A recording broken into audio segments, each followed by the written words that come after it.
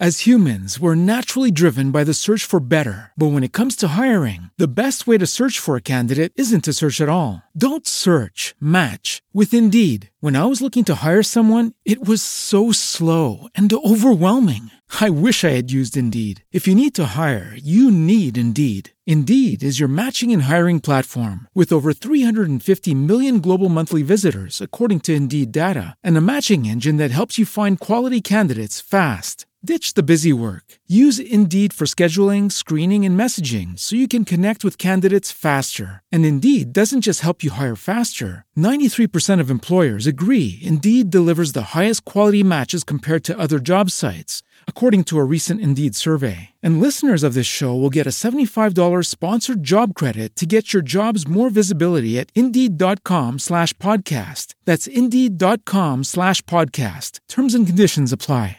Hey guys, it is Ryan. I'm not sure if you know this about me, but I'm a bit of a fun fanatic when I can. I like to work, but I like fun too. It's a thing. And now the truth is out there. I can tell you about my favorite place to have fun. Chumba Casino. They have hundreds of social casino style games to choose from with new games released each week. You can play for free anytime, anywhere. And each day brings a new chance to collect daily bonuses. So join me in the fun. Sign up now at ChumbaCasino.com. No purchase necessary. VGW Group. Void where prohibited by law. See terms and conditions. 18+.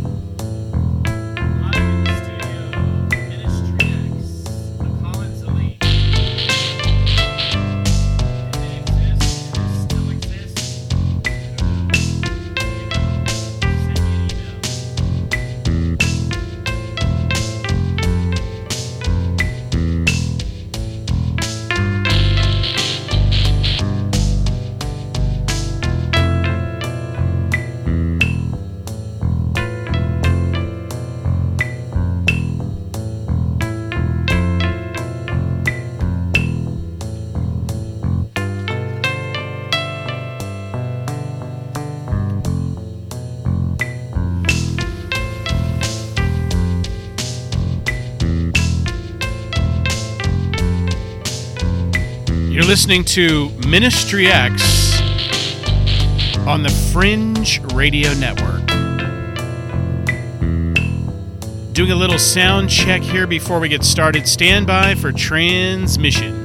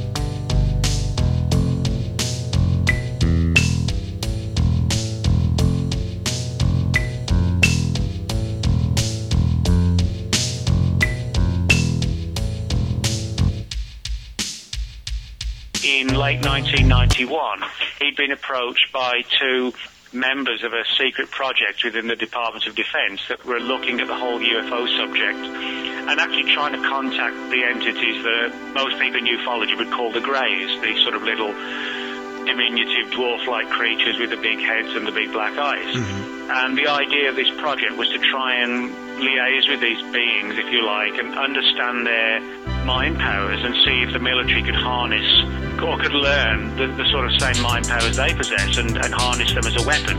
In other words, try and teach spies, if you like, human spies, human beings, to use the mind as a weapon to induce like heart attacks and strokes at a distance. In other words, like psychic assassinations.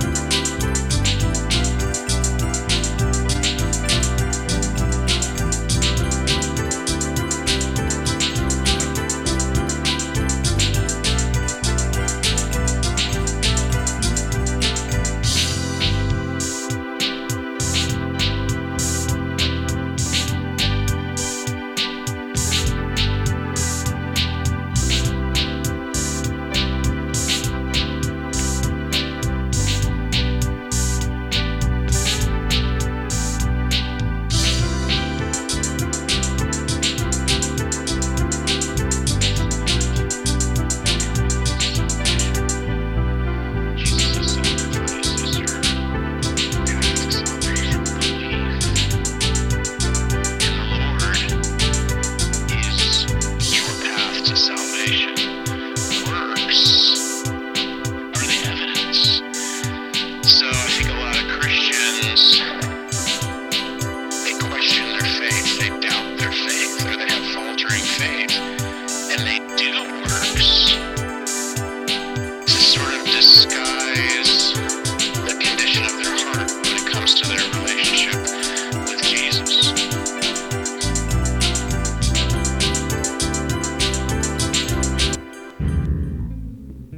Oops.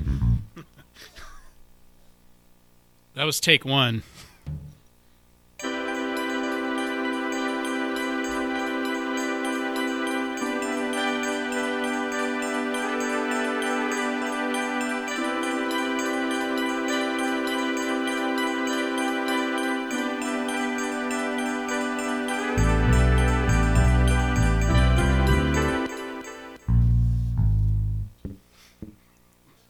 Come on.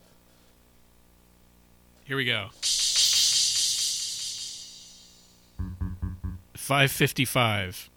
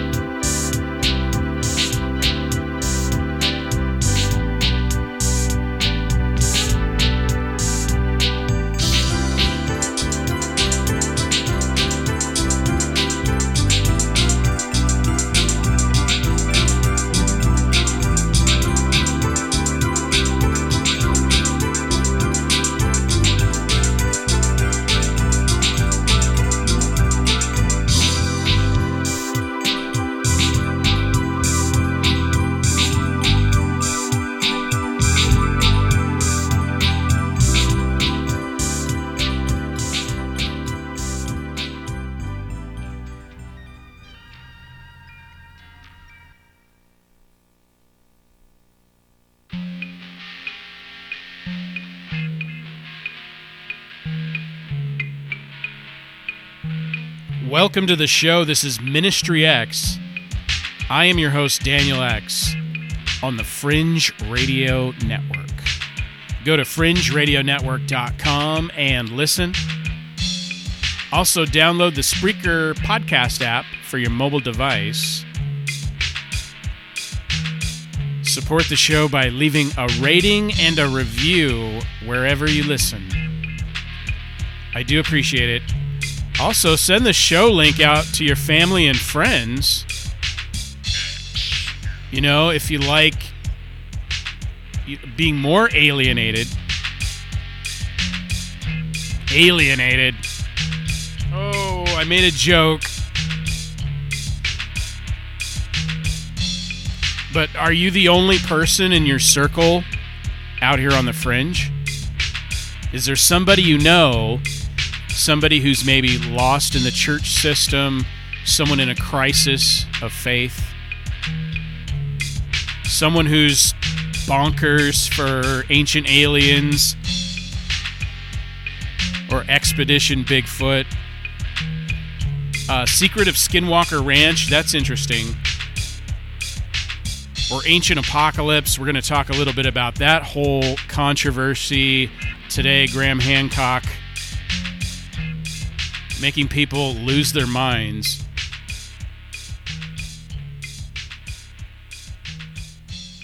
So maybe they'd be interested in joining the Fringe family. So many great shows on the network, and we're constantly developing new content and bringing you transmissions from the far reaches of the galaxy. FringeRadioNetwork.com, MinistryXPodcast.com. Boom. Or if you've got a testimony you'd like to share, if you'd like to be a guest on the show, if you've been thinking about starting a podcast of your own, we can help you get started. Send an email out to Johnny McMahon, Fringe Radio Network @gmail.com, or you can email me, ministryx@protonmail.com. Therefore join forthwith the Spirit Force. So we're going to talk about the Collins Elite today. This schism within the Department of Defense, the alien military-industrial complex. We're going to get into some of Nick Redfern's research, his book, Ray Boucher. And, you know, does this schism still exist within the government, within the Pentagon, within the Defense Department primarily? And I suspect NASA. I mean, it's hard to imagine that everyone in the Defense Department, in the military elite, and these Defense Department contractors, that they're all unified about the nature of this contact with alien intelligences.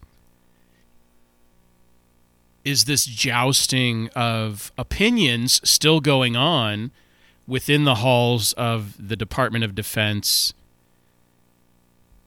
Or are they pretty much unified in their belief that the Alien Brothers, the Galactic Federation, is here to save humanity, and there's going to be this exchange of technology? But what do these alien intelligences get in return from the human race? Is that, you know, what's being circulated in these internal memos?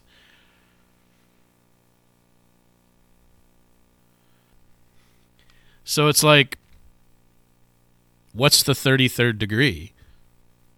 What's the secret hidden knowledge? Well, the 33rd degree is that it all goes back to aliens. But see, beyond the 33rd degree, it's that the aliens aren't really the aliens. It's kind of more like Lucifer. And I haven't been a Freemason, but I've done a lot of research on the Freemasons and the Scottish Rite.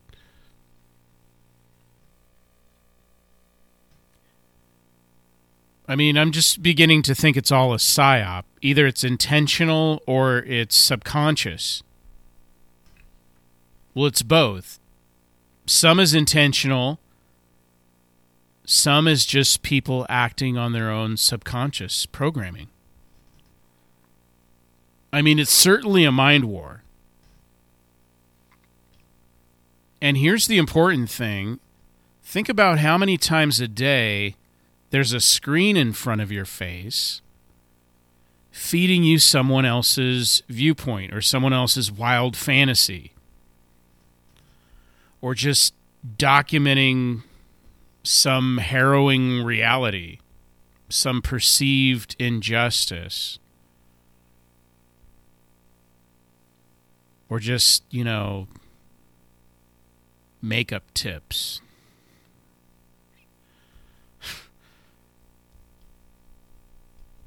Or it can be someone's voice in your earbuds right now. Or music. And the frequencies and intonations massaging your brain lobes. I mean, you don't need to have a receiver in your head. Why do we need voice-to-skull technology? Just get them in front of a screen. I guess when there isn't a screen nearby, or there isn't a lot of time, voice-to-skull. We probably all spend way too much time in the mind war and not enough time in the spirit war, myself included. I mean, I think of how many shows and movies are on my watch list that I'll never get to. How many books are on my shelf that I've yet to read. How many podcasts I've downloaded on my iPod. I mean, I joke with my wife because, you know, how iTunes will tell you, like, what's the total running time of your podcast or your music. And I'm like, I have 2.4 days worth of podcasts to listen to at once, something like 60 hours. Now, contrast that with how much time we spend flipping through the Bible, or just spending some time out in the woods, just being silent and listening for the voice of the Holy Spirit. It's not easy to change modes, but it's essential because you're not only engaging your mind, you're engaging your spirit. Man is spirit, soul, and body. Not only is God a Trinity, Father, Son, Holy Spirit, we're a Trinity. Human beings are a Trinity. Which makes sense because we are the imagers of God. We are made in God's image. But sometimes we get stuck in that two-dimensional screen, that matrix. And when we're there, we worry about things like who said what on Twitter, or, you know, how many woke messages we can pick apart in the Marvel universe. And God has galaxies and nebulas and quasars and inside microscopic cells and all these mysteries to show you. I mean, some people have it in their head, and some Christians have it in their head, that science and faith, science and religion can't exist in the same universe.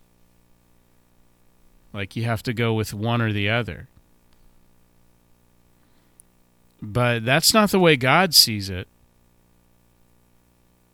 No, God programmed us with that hunger for knowledge. He delights when we inquire of him and examine his creation.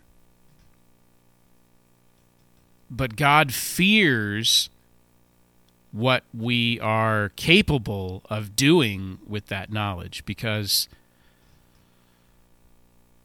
there's the problem of sin.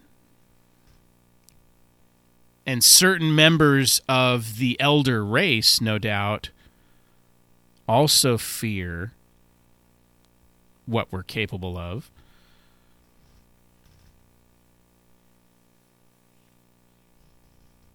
And then there's this problem of sin. So man will gain knowledge, will develop technology, not to help his neighbor, but to gain an advantage. The wealthy, the elite, and many governments of the world have hidden knowledge. And they hoard technology by co-opting the geniuses, the innovators, the thinkers, the influencers, the attention getters among the people who might actually create something that benefits humanity because they're following their God-given conscience. Who wants Good Will Hunting to come work for them? The NSA. Why do you think these secret societies started cropping up in these Ivy League schools? Harvard, Yale, even MIT had a secret Osiris Society for a time. The most brilliant people in the world throughout history are not people who buried their noses in books. They spent quiet time with the Lord. Sir Isaac Newton was sitting under a tree when he observed an apple fall. And it's not that we're a threat to God Almighty through any advance of knowledge or technology, but we're a threat to ourselves. Why are the UFOs so interested in our missile silos?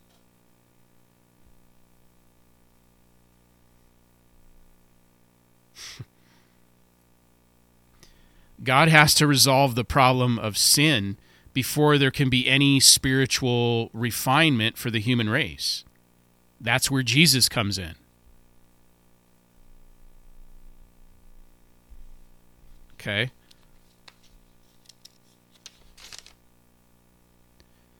For Christ also suffered once for sins, the righteous for the unrighteous, that he might bring us to God, being put to death in the flesh, but made alive in the Spirit, in which he went and proclaimed to the spirits in prison, because they formerly did not obey when God's patience waited in the days of Noah, while the ark was being prepared, in which a few, that is, 8 persons, were brought safely through water.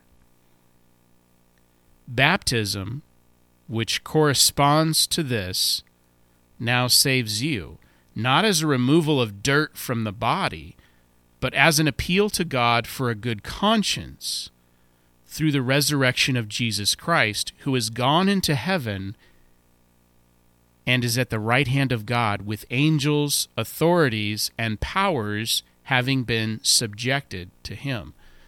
That's 1 Peter chapter 3, verse 18 through 22. I like that.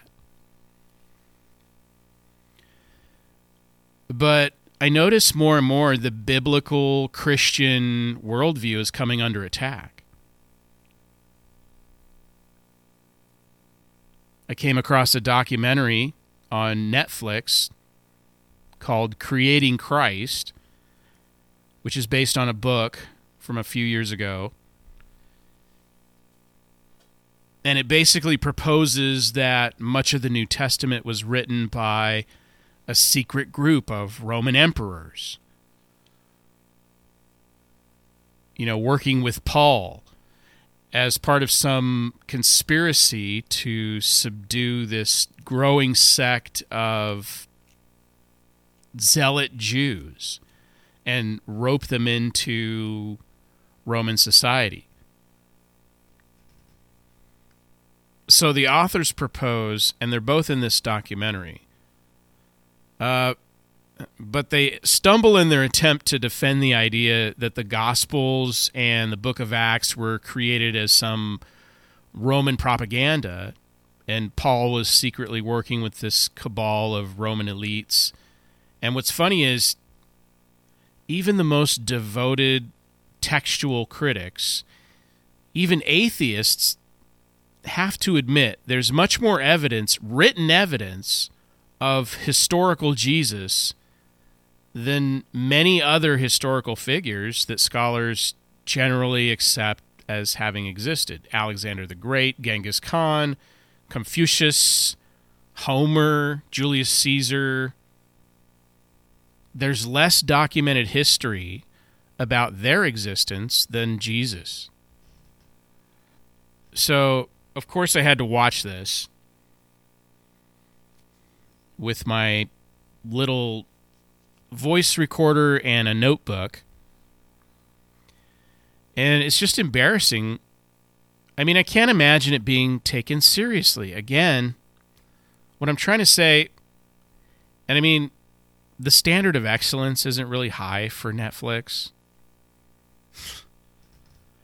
But here again, we have a couple authors, armchair historians, with no background in biblical languages or Near East religion or the Old Testament, or even biblical criticism for that matter.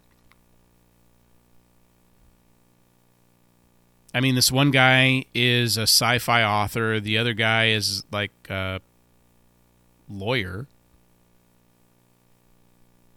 He's got a degree in philosophy. But they're appealing to this conspiracy-minded sensationalism. I mean, in a time when we really need discernment, we get these edgelords. We get Da Vinci Code, Bible Code, and Creating Christ.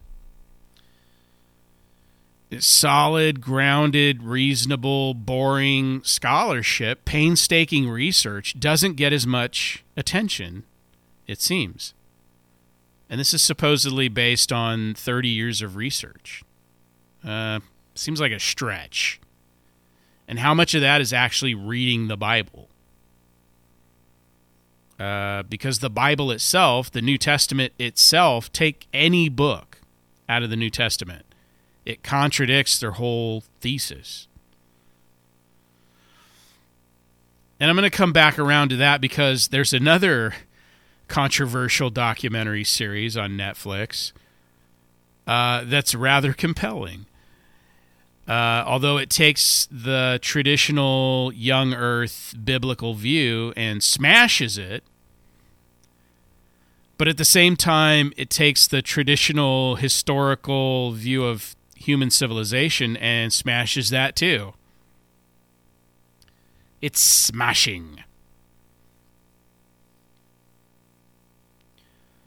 But I'm not a young earth guy. I'm an old earth guy.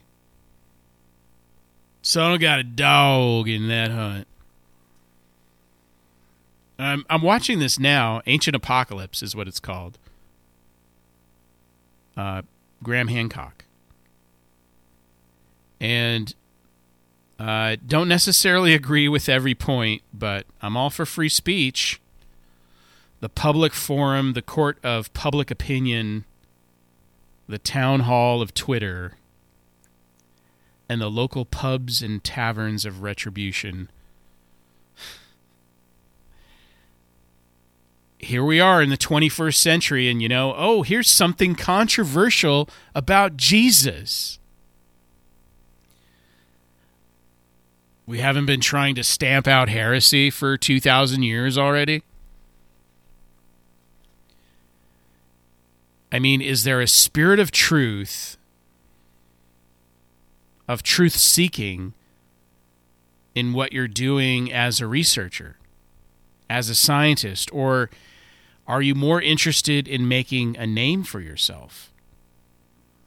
I think that's the difference between, hey, I think you've got an interesting hypothesis, but I think you're wrong about this point, or I think you're a hack whose credentials are suspect.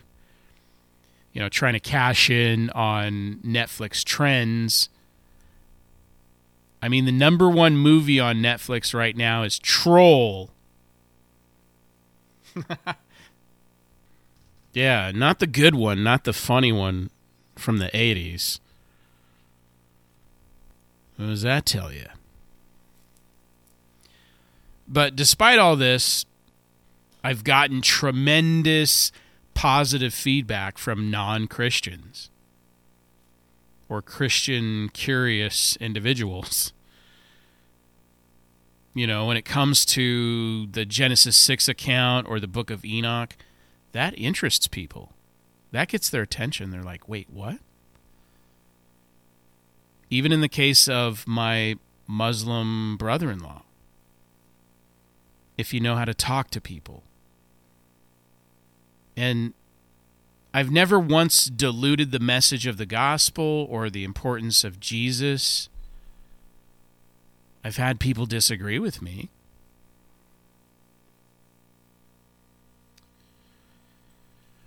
But what was I talking about? Oh, yeah. I reached out to Johnny McMahon of the Fringe Radio Network, about this whole ancient apocalypse controversy. And I have an article I'm going to read momentarily about the show. I've been watching it. Johnny's been watching it. And he wanted to offer his comments. Johnny, what's the deal with ancient apocalypse? Why are people losing their minds over this show? It's a big deal because it pushes civilization back, the origins. It pushes it back from 6,000 years ago to, 12,500 years ago. Existing before that, victims of the Great Cataclysm, which was,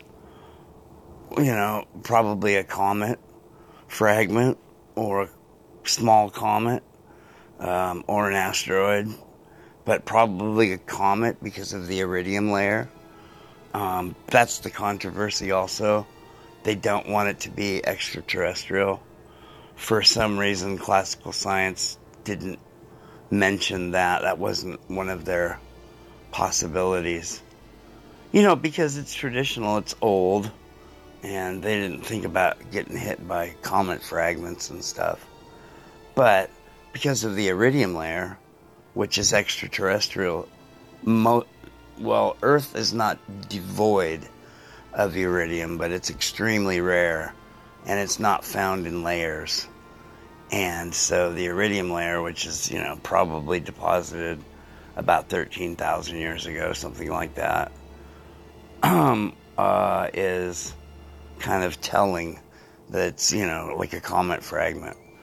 Anyway, that's the controversy and civilization mostly, because, those guys are pushing it back.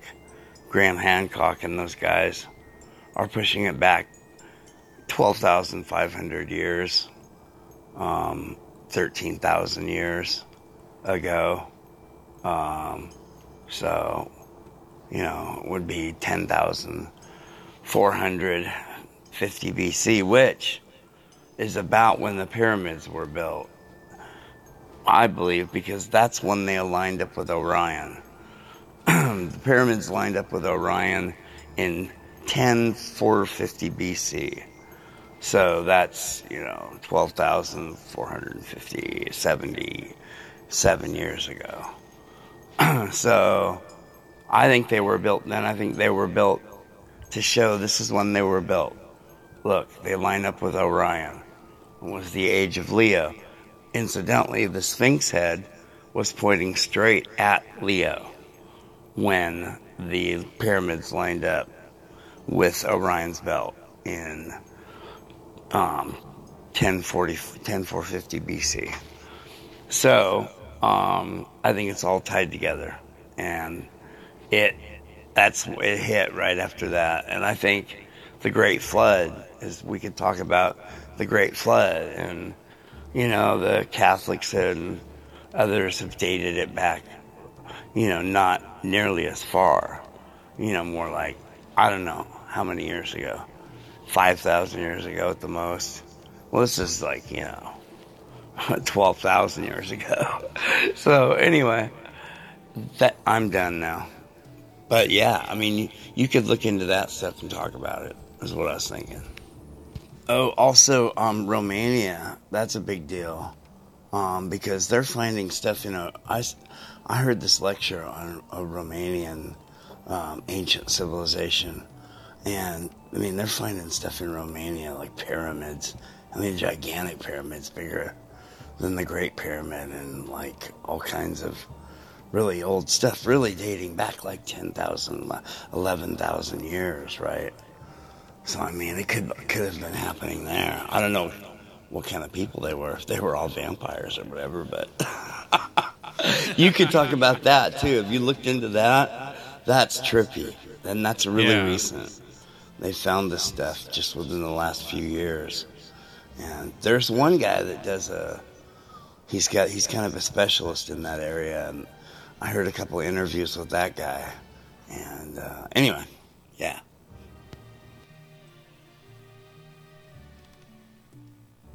So Netflix, I mean, at least they've been supportive of programming that's provocative. They didn't remove Cuties. They didn't remove the Dave Chappelle special. And I just like that system better. Air something controversial. Something that might stretch your brain a little. And allow people to discuss and debate. Yeah, let's use that model. And if people don't want that, they don't have to subscribe to Netflix. They don't have to join Twitter. And I hate talking about Twitter, but another great example of this, former kickboxing champ Andrew Tate, and he was on Big Brother. He was banned off Twitter years ago for so-called hate speech. I mean, he's basically known for his inflammatory, misogynistic comments. Elon Musk restores his account, and then he promptly tweets at Greta Thunberg, basically bragging about all his high-performance cars and their enormous emissions, to which Greta responds, send me an email at smalldickenergy@getalife.com. And I got to say, I'm not a fan of Greta Thunberg, but I don't think I've ever seen someone get owned so hard on Twitter. By a 19-year-old girl, no less. And then, to top it off, Tate and his brother are arrested in Romania on human trafficking charges shortly thereafter. And many of those luxury performance cars were seized by the police. I mean, my point is, this is how disputes should be handled. This is how toxic masculinity should be dealt with. You know, don't ban people off the internet. You give them more rope to hang themselves with. And this guy and his brother were allegedly trafficking women and forcing them into pornography. And he's supposedly, you know, this role model for young guys. I mean, my stepsons have seen his videos. And, you know, this perversion of masculinity is treating women like property, driving fast cars, kicking people's asses when they disrespect you, and apparently running a human trafficking ring. You know, it's like, let me guess, porn is perfectly healthy. And he got clowned so hard, I'm about ready to support a carbon credit system.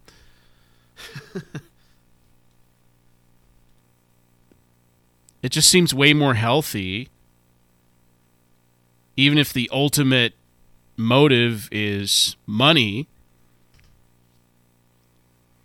It's more healthy than the cancel culture model.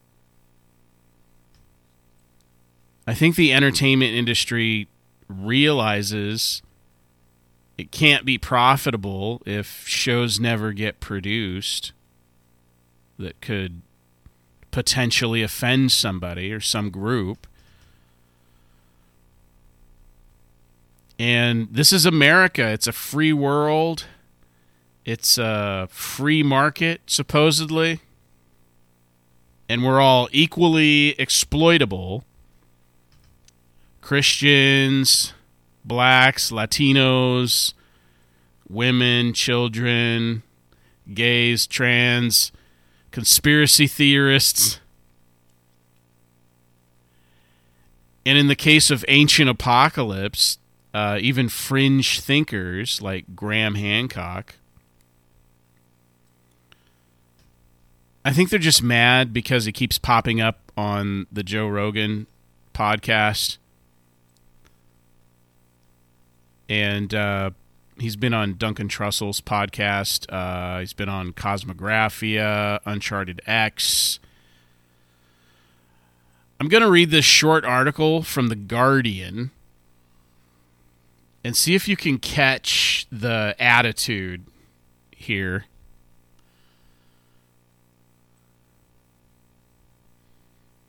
See, now, a lot of yous are out there examining the alternative media sources of information. But often I find you can learn a lot about your enemies by picking through their trash, and that's the mainstream media, papers like The Guardian.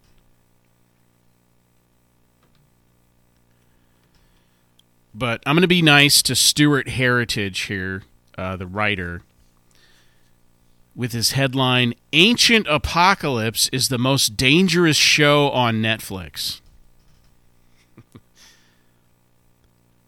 A show with a truly preposterous theory is one of the streaming giant's biggest hits, and it seems to exist solely for conspiracy theorists. Why has this been allowed? Question mark. Allowed by who? By Netflix? Wait, there's some sort of gatekeeper, you mean? We have to consult with? Oh, absolutely. And the Defense Department. At the time of writing, Ancient Apocalypse has been comfortably sitting in Netflix's top 10 list for several days. This presents something of a mystery because the show closely resembles the sort of half-baked filler documentary that one of the lesser Discovery channels would slap up at 3 a.m. between shows about plane crashes and fascist architecture. Ancient Apocalypse obviously has an audience, but who on earth is it? Fortunately, you don't have to watch for long to find out. In quick succession, during the pre-show sizzle reel, we are treated to a clip of the show's host, Graham Hancock, being interviewed by Joe Rogan. Finally, we have an answer. Ancient Apocalypse must be a TV program made exclusively for people who like to shout at you on Twitter. He's so offended. Of course it is. These people are Hancock's bread and butter, the, quote, free thinkers, unquote, who, through some bizarre quirk of nature, are often more perennially outraged than anyone else on Earth. Oh, that's interesting. Who's outraged?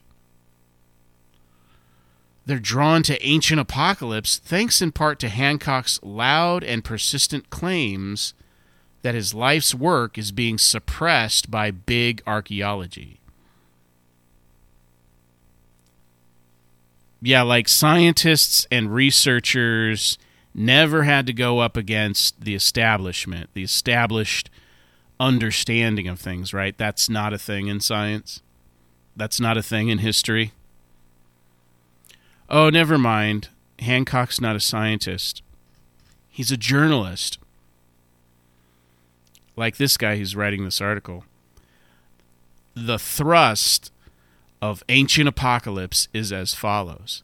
Hancock believes that an advanced Ice Age civilization responsible for teaching humanity concepts such as maths, architecture, and agriculture was wiped out in a giant flood brought about by multiple comet strikes about 12,000 years ago.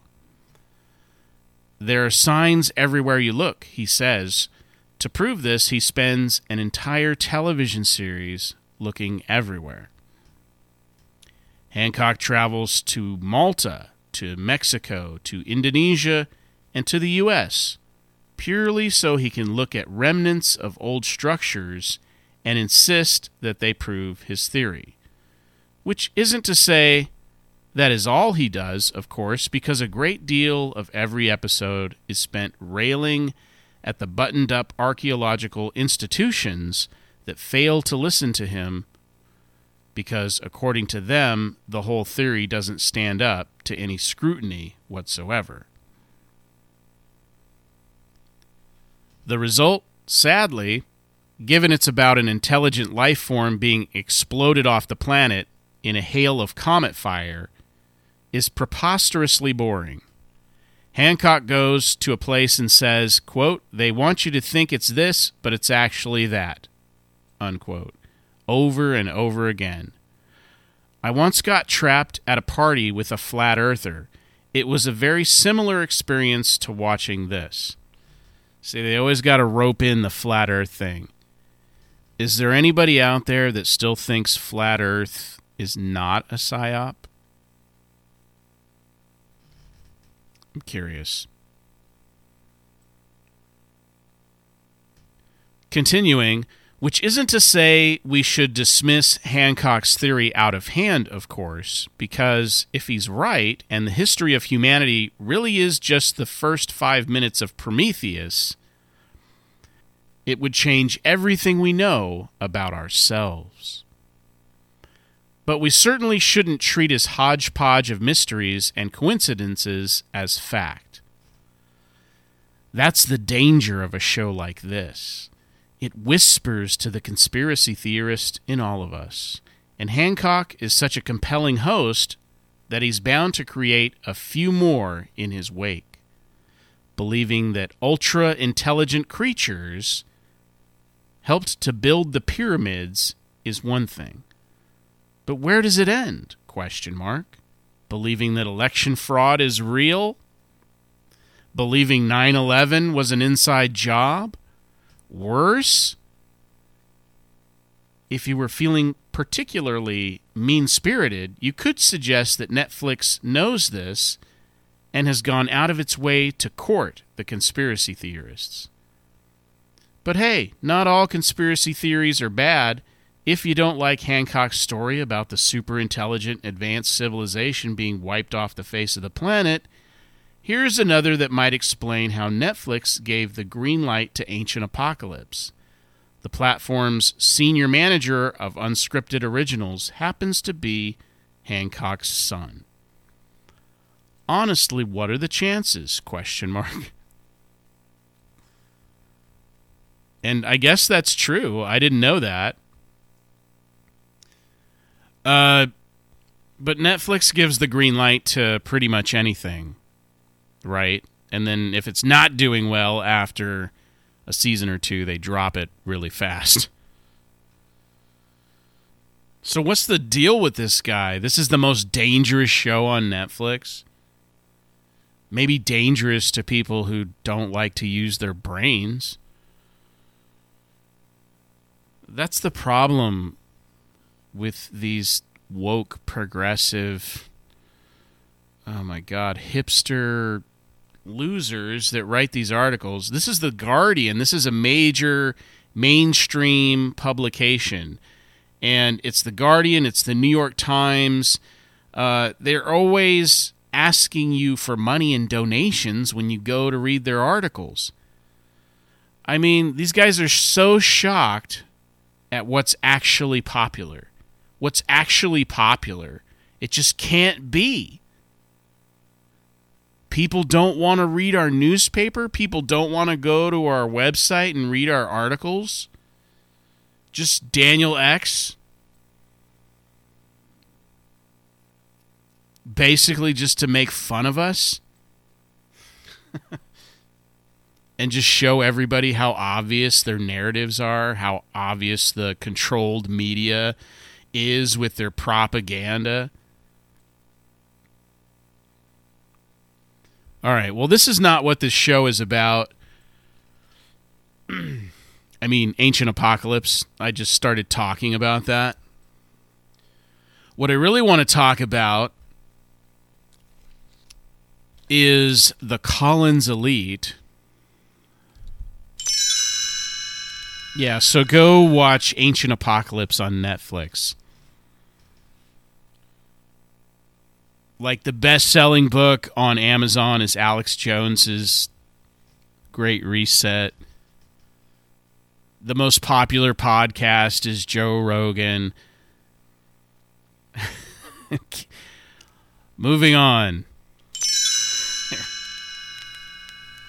Now, here's a story you may have heard in some form or fashion without actually knowing its origins. And it's been going around for 10 years or so now. And it intersects with other theories,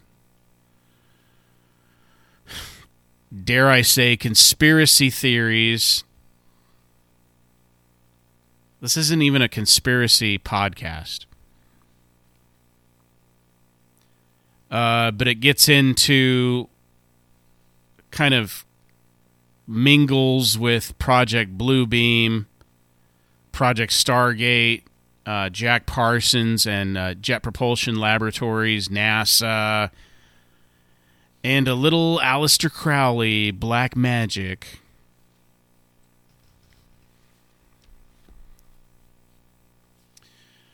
And I'm talking about the Collins Elite.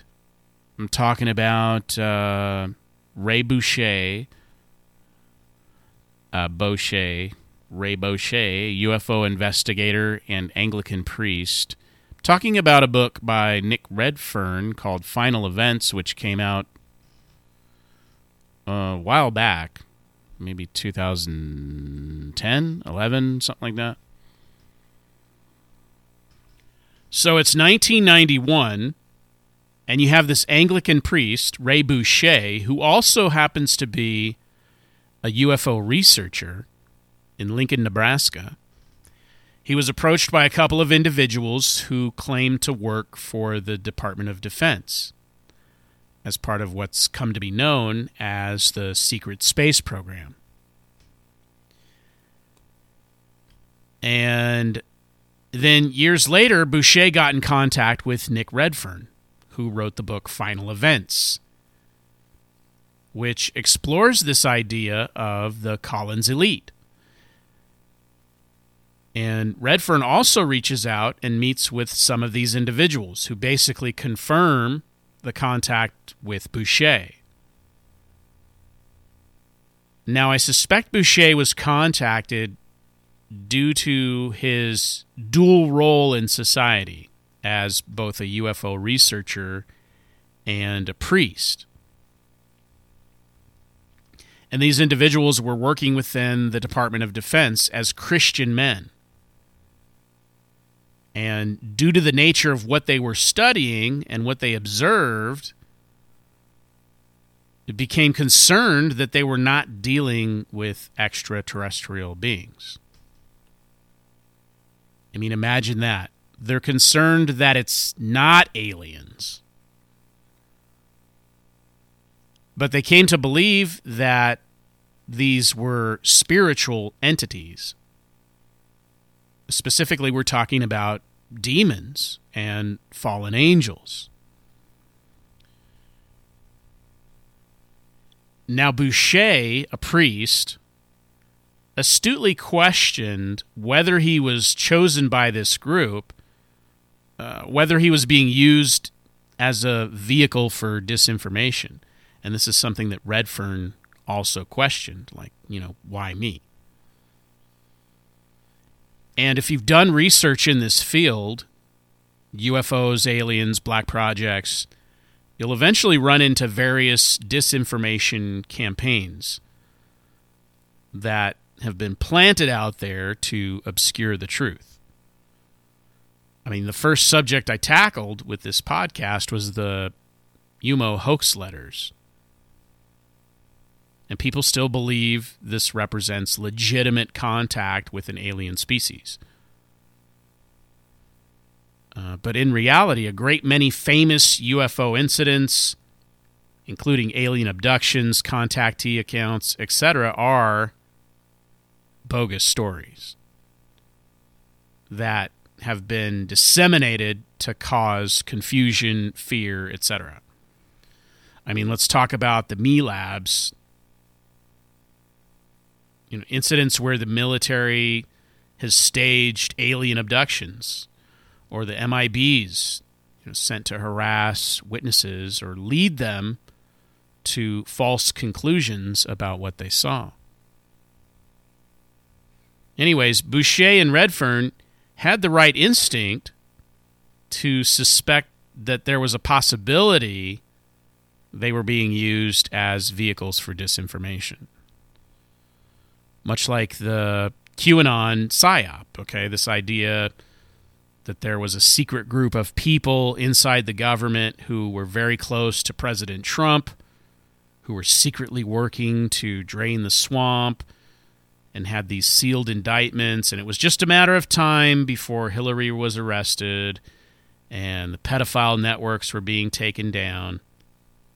Okay, so was this idea of the Collins elite, a group of insiders in the Defense Department who were a voice for Christians and argued that the alien phenomenon, the alien intelligences our military was working with, in fact, were demons, that they had support and funding to be a voice of opposition within these clandestine agencies? Was this just another way to disarm those who might object to the military experimenting with psychic phenomenon and remote viewing and psychological warfare, or who were negotiating with these alien intelligences to obtain advanced off-world technologies? Is that the same thing?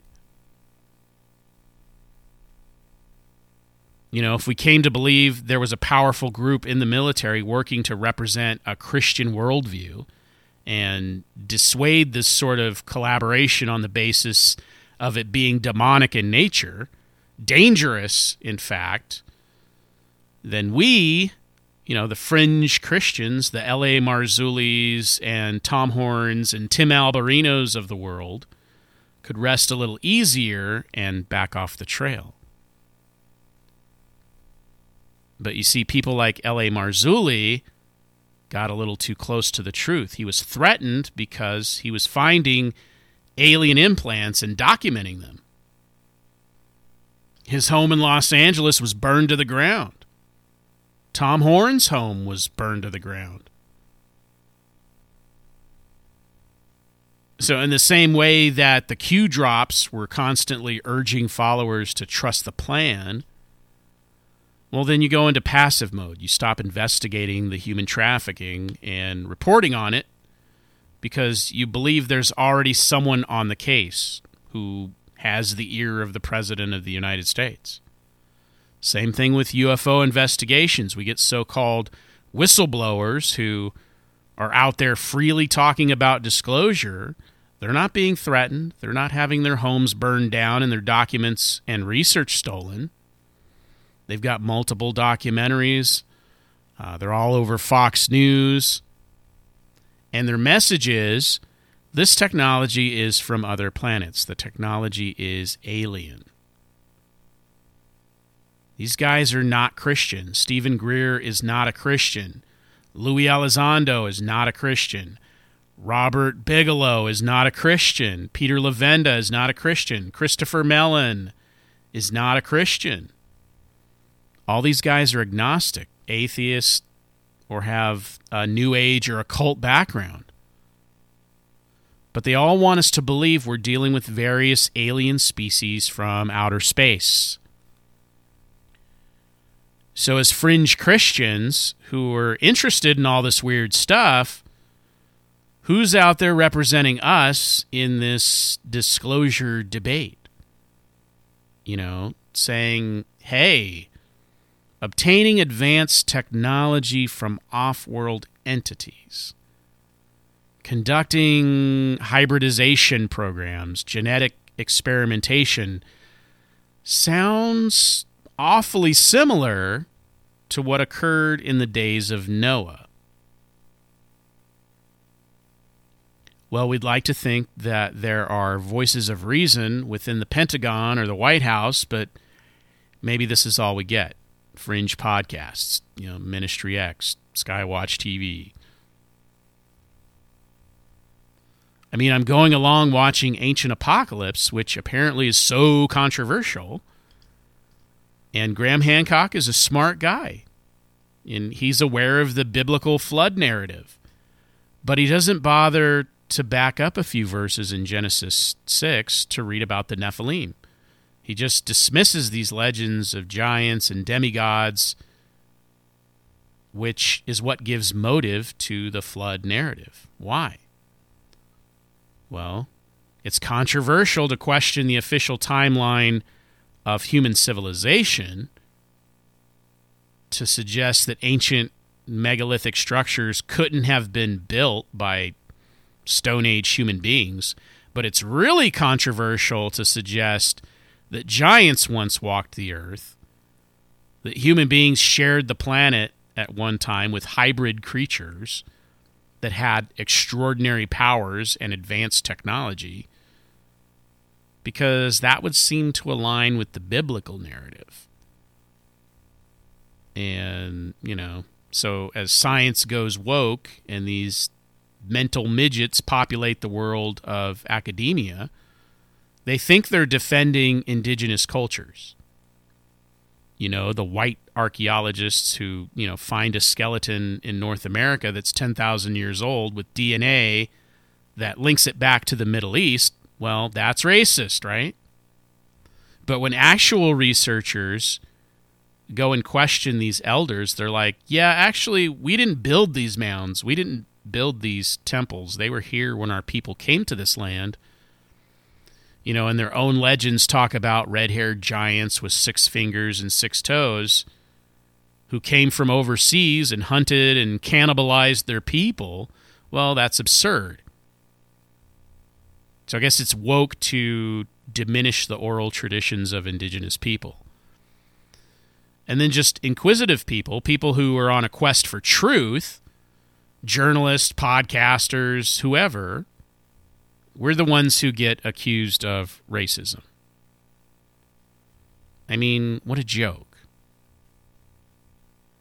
But nobody wants to rewrite all of human history. I get it. It's much easier to suppress truth and scientific inquiry. I love how the Bible is just there. It remains. I love how it's disregarded. It's constantly proven true over and over again, and yet it's just passed over by the high-minded. But back to the Collins Elite, I'm going to read a passage from Final Events, which is a fascinating book, and I apologize for the hiatus between new episodes here, but part of the reason is I've been busy reading this book. Plus, I was sick, and we had a cold snap for about a week where it was just too frickin' cold out here in the studio to record. I mean, I'm talking like 2 degrees. And then Christmas and New Year's. But here we are, it's 2023, and we're ready to dive into Christian conspiracies and the Bible and all these topics that get people's undies in a twist. Okay, so this is from the introduction, page 4. At this point in the meeting, the 2 scientists provided Boucher with disturbing evidence of not just the power of the NHEs, that's non-human entities, but also the way in which any and all NHE-related work ultimately turned out to be bad. Boucher elaborated, "They showed me a dozen photos of 3 different people, 4 photos of each person, who had apparently been killed by these experiments. These were all post-mortem photographs taken in situ," that means in the original place, "after the experiments. The areas shown in all the photographs were like a dentist's chair or a barber's chair, and the bodies were still in those positions, sitting in the chairs. Still there with EEG and EKG leads coming off of them. They were all wired. It was a very clinical setting, and there was no indication of who they were. It was a very disturbing sort of thing, and I'm thinking in the back of my mind, if these are real, who would they have gotten for these experiments? Were they volunteers? Were they some sort of prisoners? I have no idea. Were they American? Were they foreign? There was no way to tell." Boucher was, however, allowed to take notes pertaining to the controversial photographs. One of the victims was a white male, aged 25 to 30, who had been killed by a, quote, remotely induced, unquote, cardiac arrest.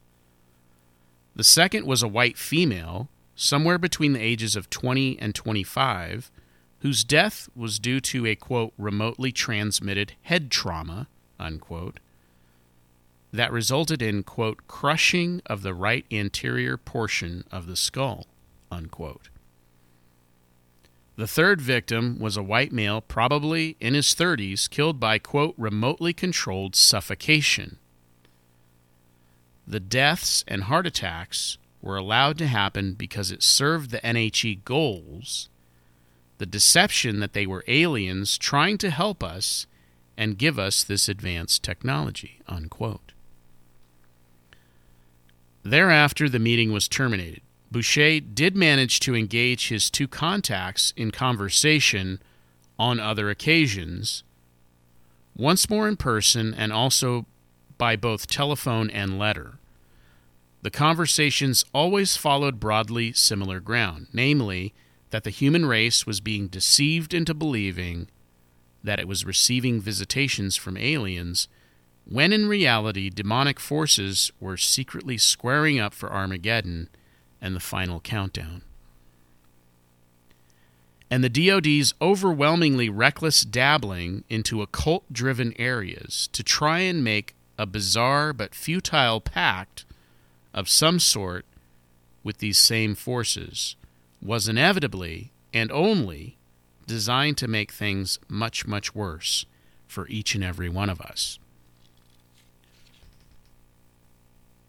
Of course, the 2 key questions in this strange affair are, why was Ray Boucher specifically chosen by certain elements of the DoD? And was the story his sources supplied truthful, ingenious fakery, or a swirling mixture of the 2? The impression was that it was to test the waters. That's what they told me. They had read some of my stuff, and they knew that I'd become a pastor and that I had a Christian viewpoint from which I could examine these things. And they were concerned morally and ethically that they had allowed themselves to be duped into doing this research, and it had taken such a turn. My concern was always that, why come to me? Who am I? I can't do anything for you. I'm happy to evaluate it as best I can, but if you have this concern, why not go to a Christian leader with a lot more clout and public visibility than I've got? But that was their reason. They were aware of the research I had done on a lot of things, that I could approach it from a Christian viewpoint, and that it was more of a moral dilemma for them. They wanted the information out there. But to me, I have to think, is any of this accurate? On one hand, is this a way to throw disinformation out? But on the other hand, I think that even if they wanted to just spread disinformation, they could have done it with someone a lot more influential than me.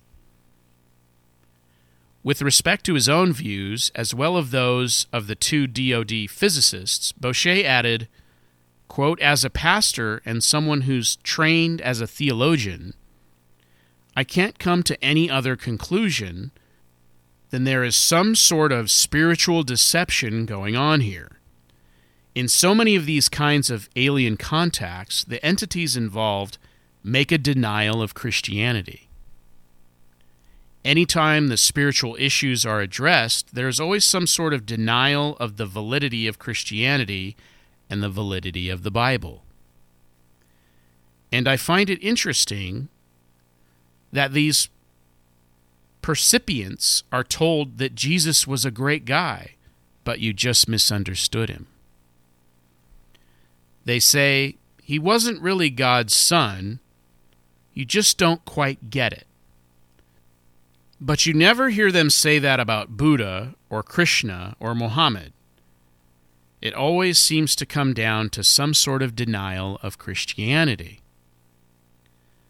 The percipients, whether you consider them contactees or abductees, are engaged by the NHEs in spiritual discussions, but it's always one-sided.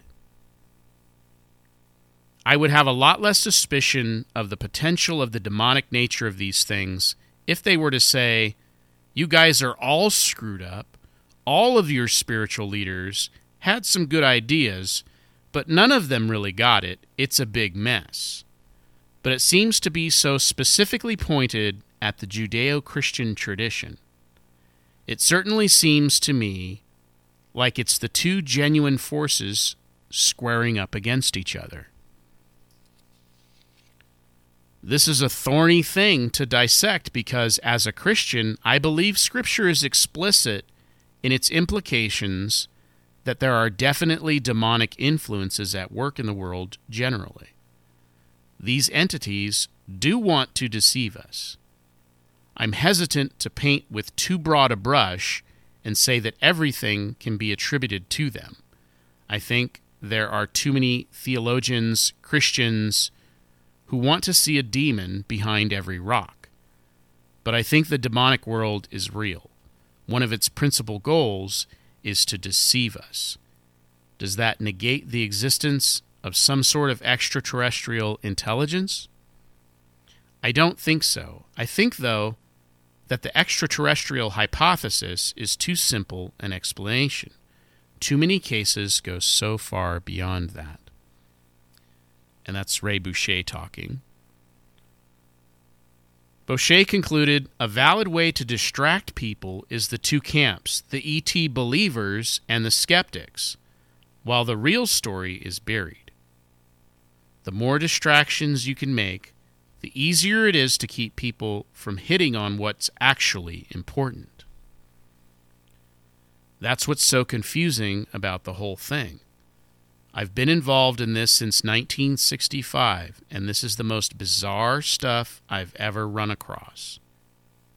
I didn't know what to make of it then, and I don't know what to make of it now.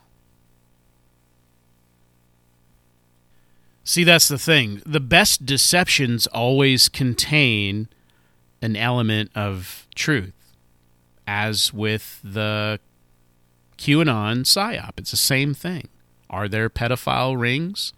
Are there rich and powerful people within our government that are, using these blackmail schemes and stuff to gain power and influence, to control people, to control narratives? Yeah, that does go on.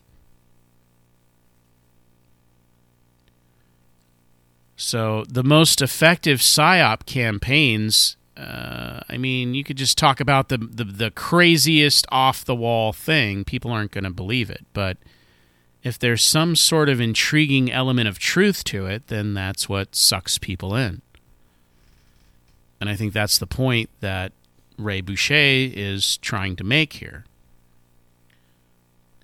So everybody always asks, the Collins elite, what does that mean? Where do they get their name from? Well, apparently, the name comes from a small town in New York, Collins, New York. And one of these individuals was from Collins, New York, which is basically a nothing town. There's nothing there. And so they would joke around amongst each other that, they were the elite of Collins elite. But this is not an official group within the government. It's an informal group of individuals. So this isn't like the CIA or the DOD or the NSA. This isn't an official agency, although they did receive funding through these black projects. And what they were charged with looking into started with Jack Parsons and Jet Propulsion Laboratories and Aleister Crowley. There's no question that our government was interested in what these people were up to. And if you've exposed yourself to any of this fringe Christian talk, for years now, we've been talking about Jack Parsons, Aleister Crowley, L. Ron Hubbard, the Babylon Working.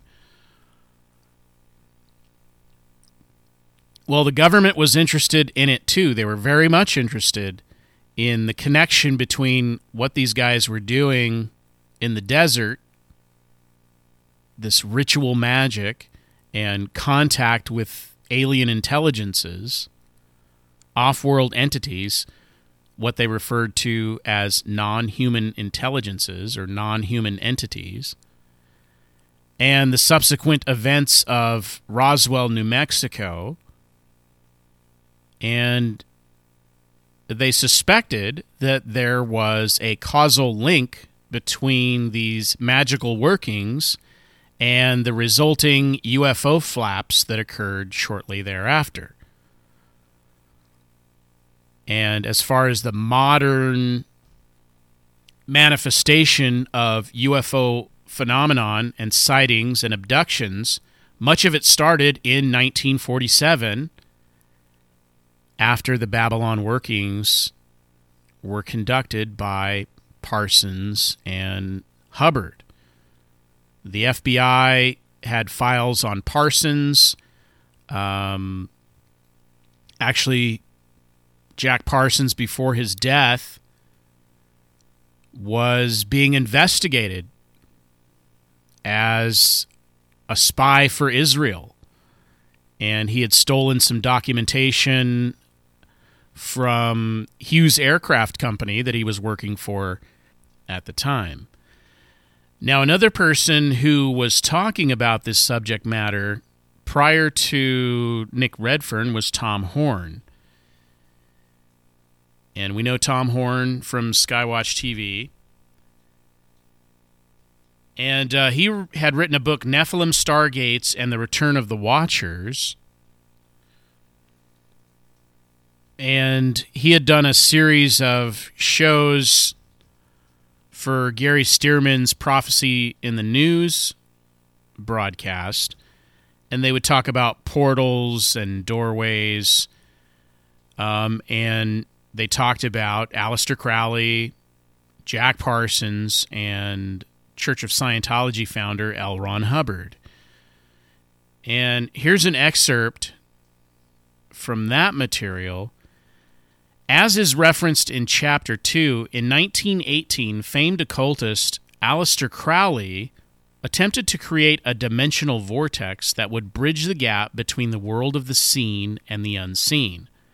The ritual was called the Amelantra Working, and according to Crowley, became successful when a presence manifested itself through the rift.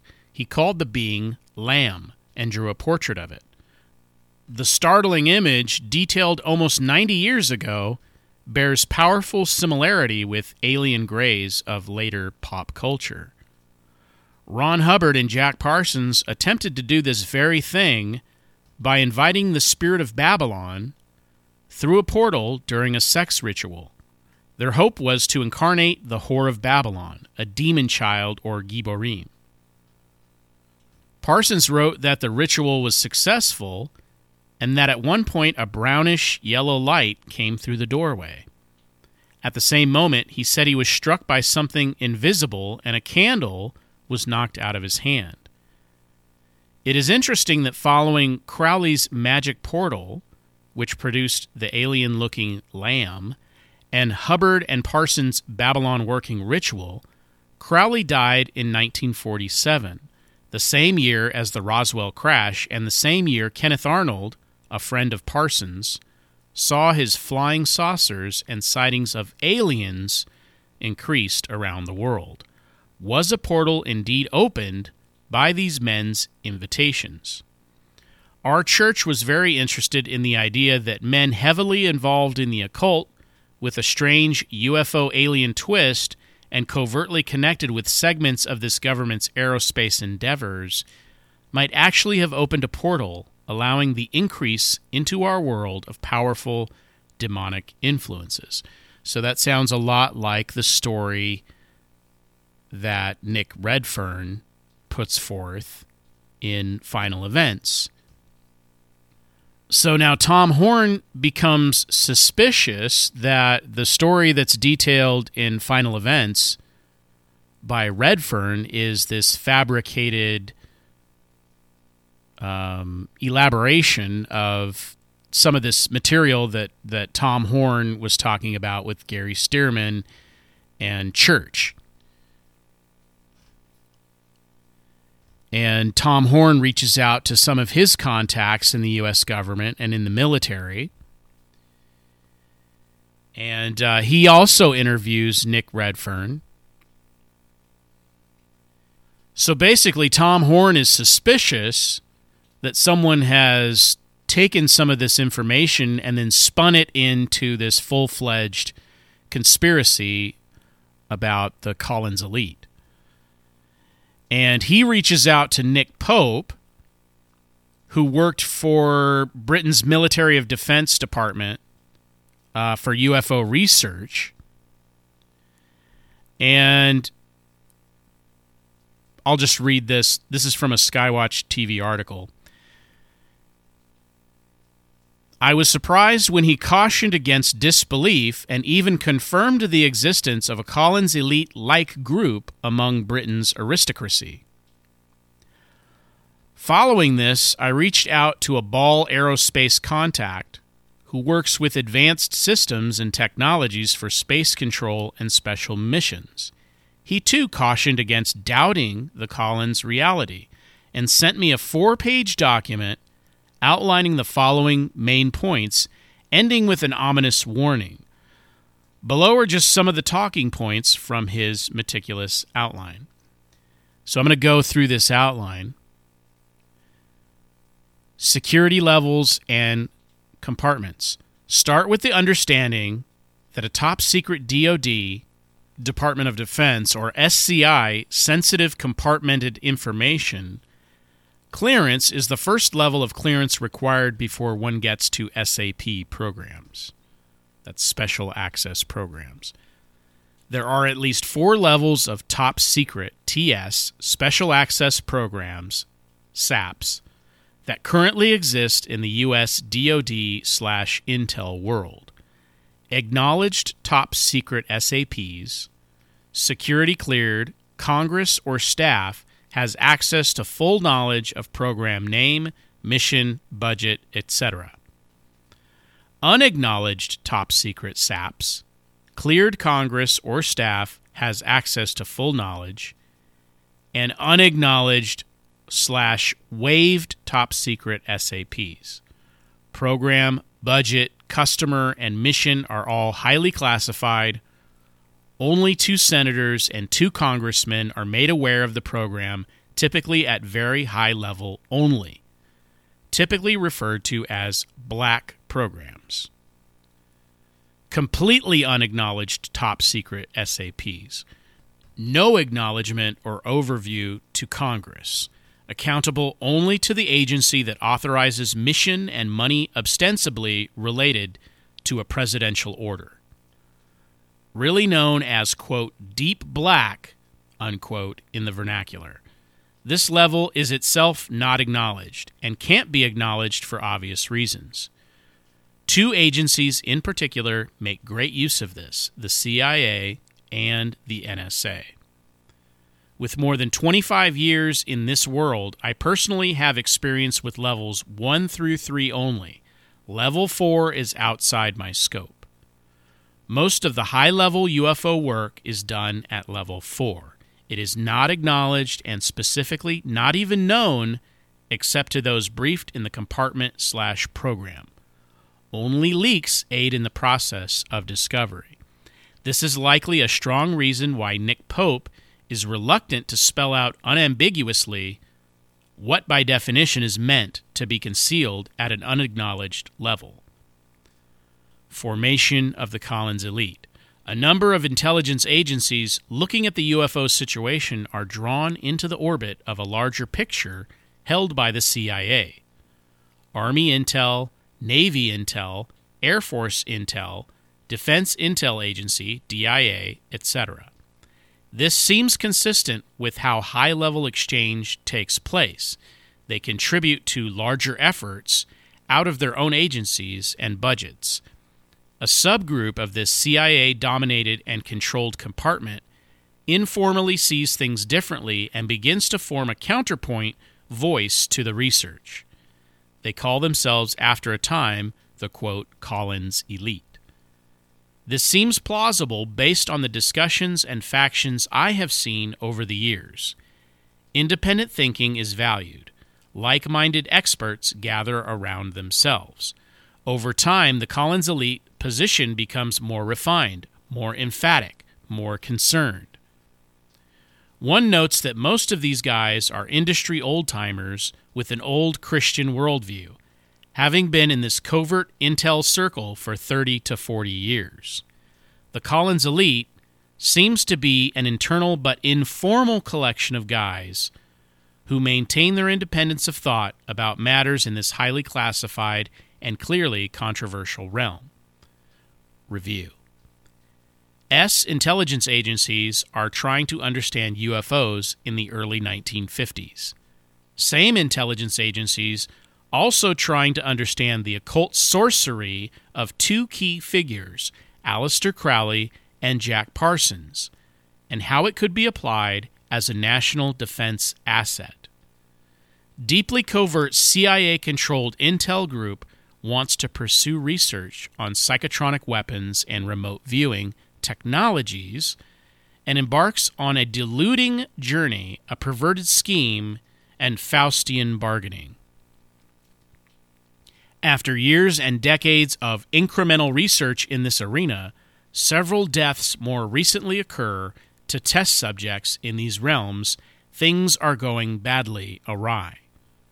A subgroup watching all this, loosely confederated, calling itself the Collins Elite, begins to recognize this as completely occult, demonic/satanic, and begins to organize itself as a counterpoint to the general research direction. The Collins Elite begins to see a much larger and terrifying picture of what this whole unleashed enterprise is leading to: the connection to fallen angels, the Nephilim, and a plan for taking over the world. Conclusion. This unsettling story has every indication of being true. It follows directly from everything you and I know about UFOs and their ultimately nefarious mission, tied to an end-time prophetic scenario. Unraveling this further is loaded with known and unknown complexities, and that includes dangers. So this comes from Tom Horn's friend at Ball Aerospace, basically providing an outline saying this seems likely how this group would form and their level of security clearance and how they would have to operate within the halls of the government and military. In other words, it would necessitate that they be an informal group, not a specifically named agency. And that's why there's so much mystery surrounding this Collins elite group. Now, we talked about the government's interest in Jack Parsons and Aleister Crowley. Jack Parsons was a brilliant rocket engineer. He basically was the person who allowed NASA to go to the moon with the Apollo missions and the rocket boosters that they used for the space shuttle throughout the 70s and the 80s and the 90s was all based on the technology that he designed.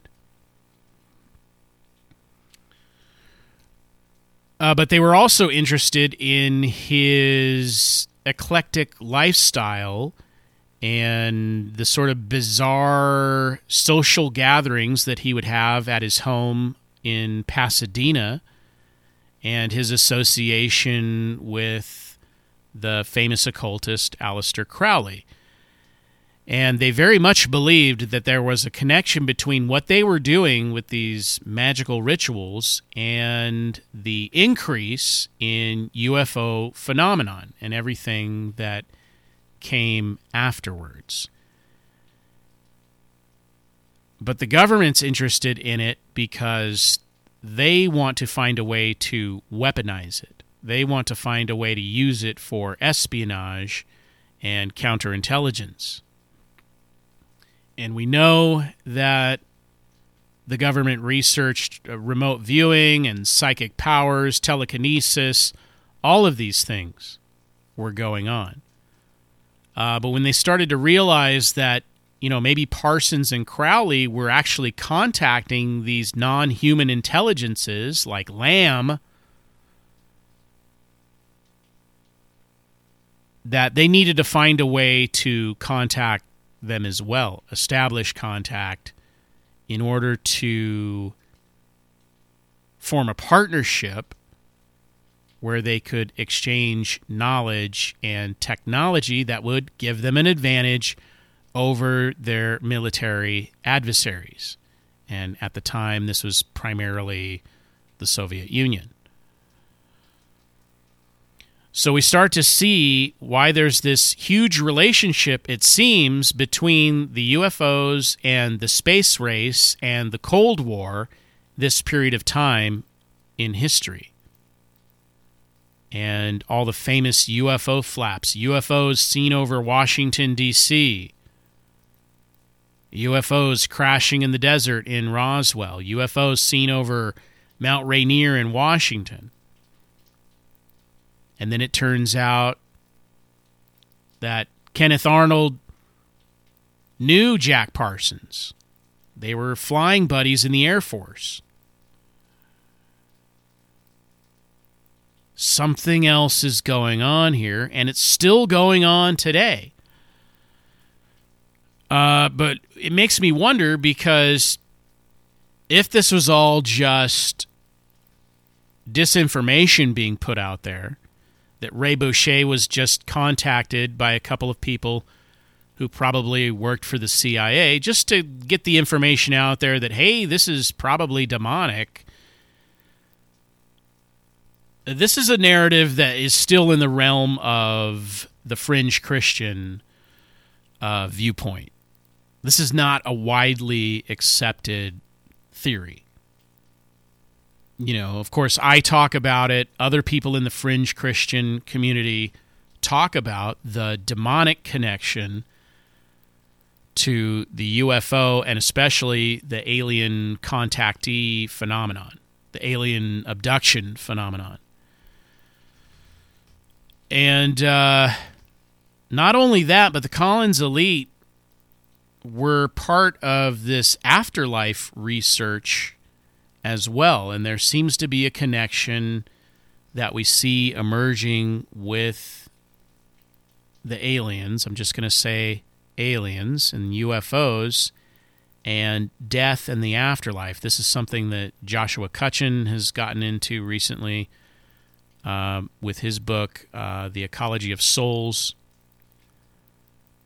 that there's some kind of connection with UFOs and the afterlife. And if we think of death and the afterlife as, passing into another dimension of existence, then we start to see the interdimensional relationship between UFOs, sightings, alien abductions, and the other realms. And as it turns out, the realm of the dead passing over into the realm of the dead. And so it seems we're dealing with a phenomenon or group of phenomenon that are closely tied to human states of consciousness, altered states of consciousness. Because many times UFOs are observed or alien beings are observed during altered states of consciousness, whether it's a half-sleep state or a trance state. And then also part of this too, which makes it even more confusing, is a lot of UFO sightings are probably just, experimental aircraft, drones, that sort of thing, which makes all this the more murky. And because people will say, no, I saw it. It was right over my house. It was, flashing. It had lights on it. It was silent. It zipped away at a phenomenal rate of speed. This was a physical thing. I wasn't in an altered state. I wasn't. It wasn't a mental thing that I was going through. I really saw what I saw. I really saw these little people come out of this spaceship.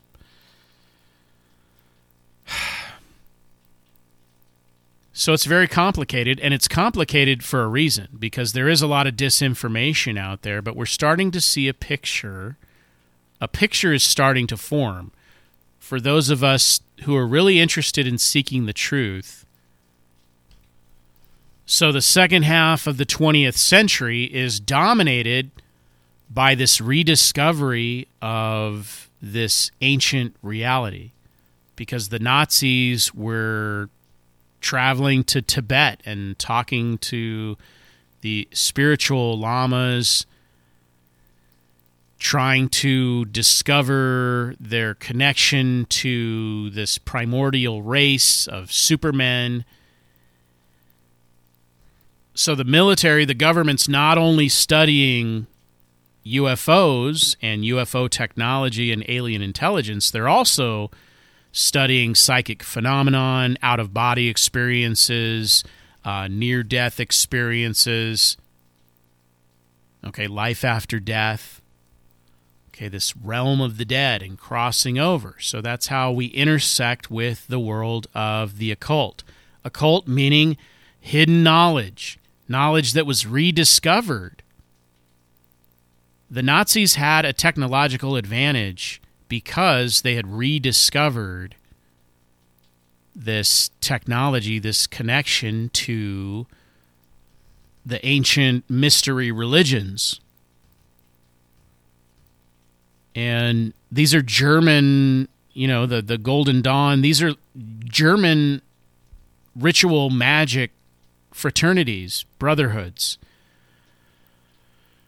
And that's what these secret societies were all about obscuring and preserving this secret ancient knowledge. The knowledge of the pyramids, the knowledge of the ley lines, the knowledge of geomancy and harnessing the earth's power.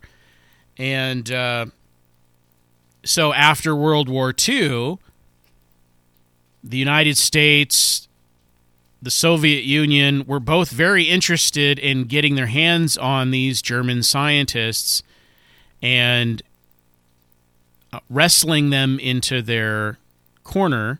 And through Project Paperclip, a lot of those scientists came to the United States and were put into NASA, were put into our university systems.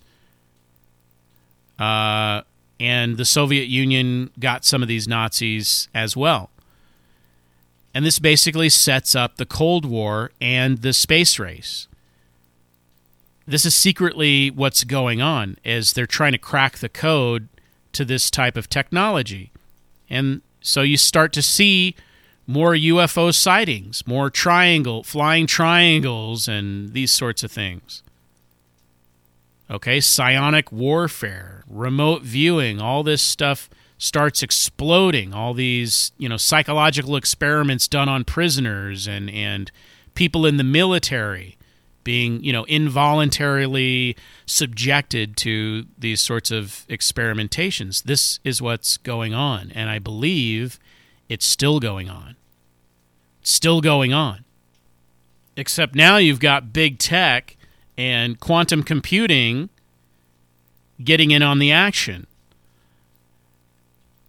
And a lot of these big tech executives, these brilliant people, they recreationally, microdose to get these new ideas. They're actually making contact with some sort of entity through these other dimensional portals that are being opened up. Even if it's just sort of a portal of perception in your mind, nonetheless, they're making contact with these entities.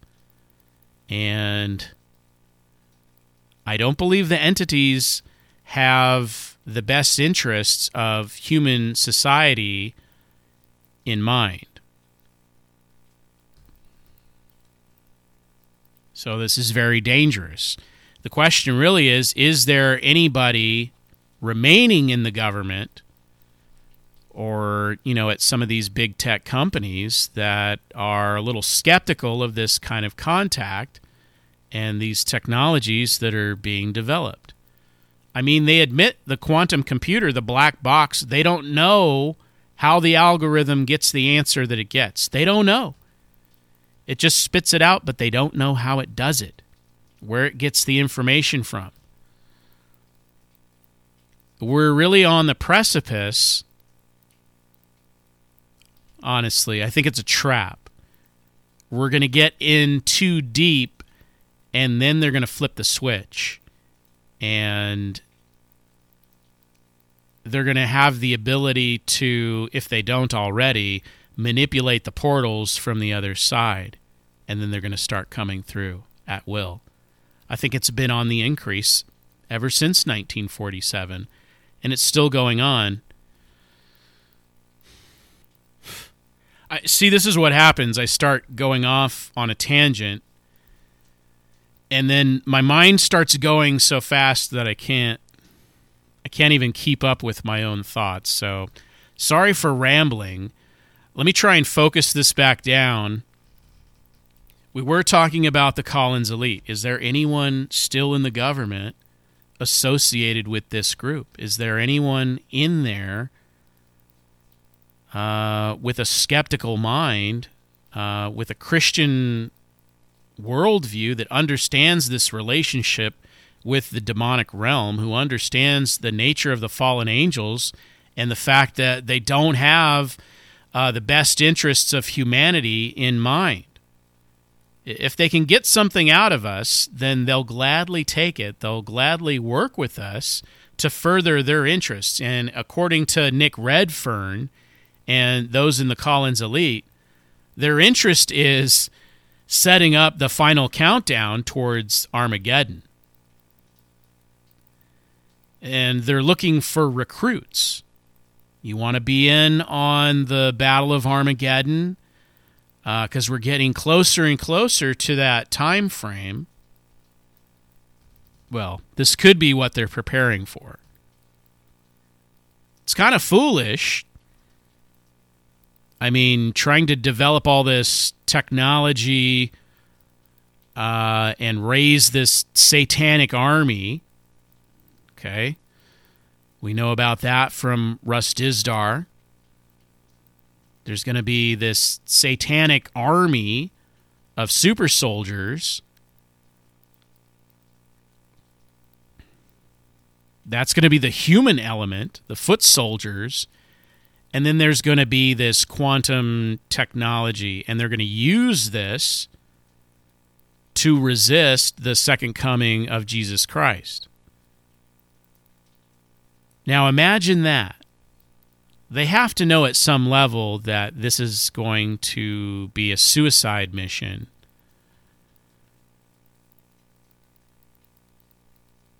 But humans aren't so intelligent.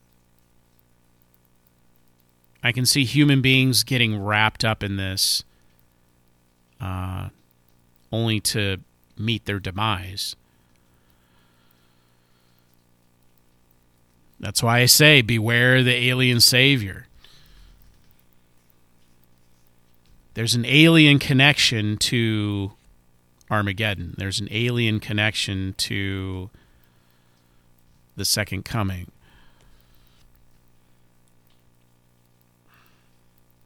I don't know all the details. I don't know exactly what this is going to look like, but I suspect the way things are going, this is how it's going to play out. So, yeah, these are the things that keep me up at night.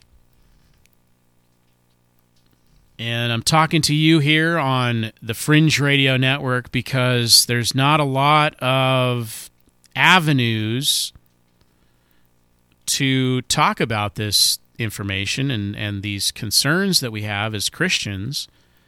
You know, I don't think Tucker Carlson, even though he's been willing to talk about UFOs and all this, he's not going to have somebody like me on or like Tom Horn on to talk about how this is all demonic. And that's not to say aliens are demons, like this one-to-one relationship. It's more complex than that. Anyhow, I think I've rambled on about this for long enough. Let's take a break, and we'll get to some news on the other side. You've been listening to Ministry X on Fringe Radio Network.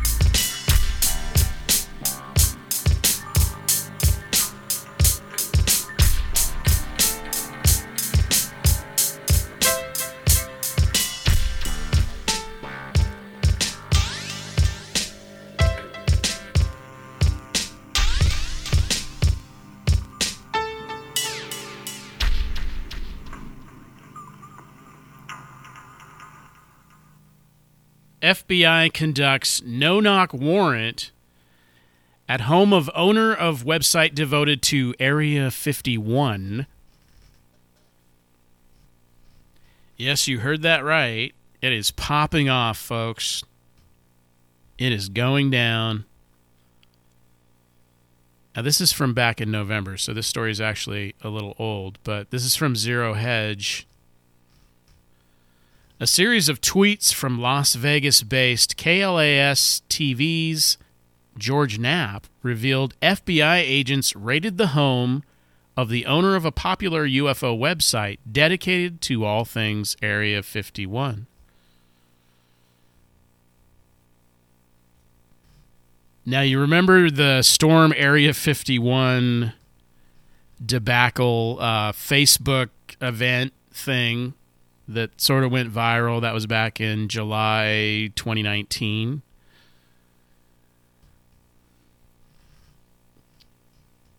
Knapp tweeted Thursday night that Jorg Arnu, and I've been to this guy's website. It's actually a very informative website, and that might have something to do with why his home was raided. George Arnu, owner of the website Dreamland Resort Area 51, was raided by the FBI in a, quote, no-knock warrant, unquote, at his home in Rachel, Nevada. Quote, FBI agents came down hard on the operator of a popular website devoted to all things Area 51, its programs, lore, and legacy. More than a dozen agents served a no-knock warrant on the Rachel, Nevada home of Jorg Arnu, owner of DreamlandResort.com. That's what George Knapp tweeted out. Knapp said in a second tweet that all computers, files, phones, photos were seized while another team of FBI agents stormed his other home in Las Vegas. The agents seized all digital devices and files, held his girlfriend at gunpoint. Wow. So what did this guy stumble upon? What information did he have? Quote, the warrants were served 1 week ago. Arnu noted on his site that he does not know the reason for the raid or whether specific images of the secret base posted online may have initiated such a vigorous action by federal law enforcement, Knapp continued. On Dreamland Resort Area 51's website, the first sentence reads, monitoring Area 51 since 1999. Take an inside look at Area 51, a.k.a. Dreamland, the world's most famous secret airbase. And it shows an image of the homepage. The mystery remains why a no-knock warrant was served at Knapp's residences with FBI agents, guns drawn. So they raided George Knapp and the owner of this website, George Arnu. Are they saying George Knapp is George Arnu? No. We must point out that the raid comes several weeks before the U.S. Air Force unveils its advanced new B-21 Raider stealth bomber on December 2nd. Here's what people are saying in response to Knapp's reporting. Kurt M. says, lo and behold, FBI will find child porn on his computer. Seems like that happens every time they want to get rid of a problem. Odd how that always happens to people they don't like. Pete Venkman said, must have captured something classified. Yeah, that's what I was thinking. He came across some information that he wasn't supposed to have. Or he's just connecting too many dots. But I believe his website is pretty much documenting stuff that's well known. The photographs are fairly common. And really, he doesn't go too hard in the paint with the whole alien technology there. It says in the FAQs that there's no real substantial evidence of any kind of alien technology going on at Area 51. Anyways, so we don't know. Let's move on to our next story. Key takeaways from the COP27 Climate Summit in Egypt. This is from Reuters. This year's UN Climate Summit featured visits by world leaders, proposals by business leaders, and negotiations by nearly 200 nations about the future on global action on climate change. Here are some of the key takeaways from the 2-week COP27 summit held in the Egyptian resort of Sharm el-Sheikh. Fund for Climate Justice. After years of resistance from rich governments, nations for the first time agreed to set up a fund to provide payouts to developing countries that suffer, quote, loss and damage from climate-driven storms, floods, droughts, and wildfires.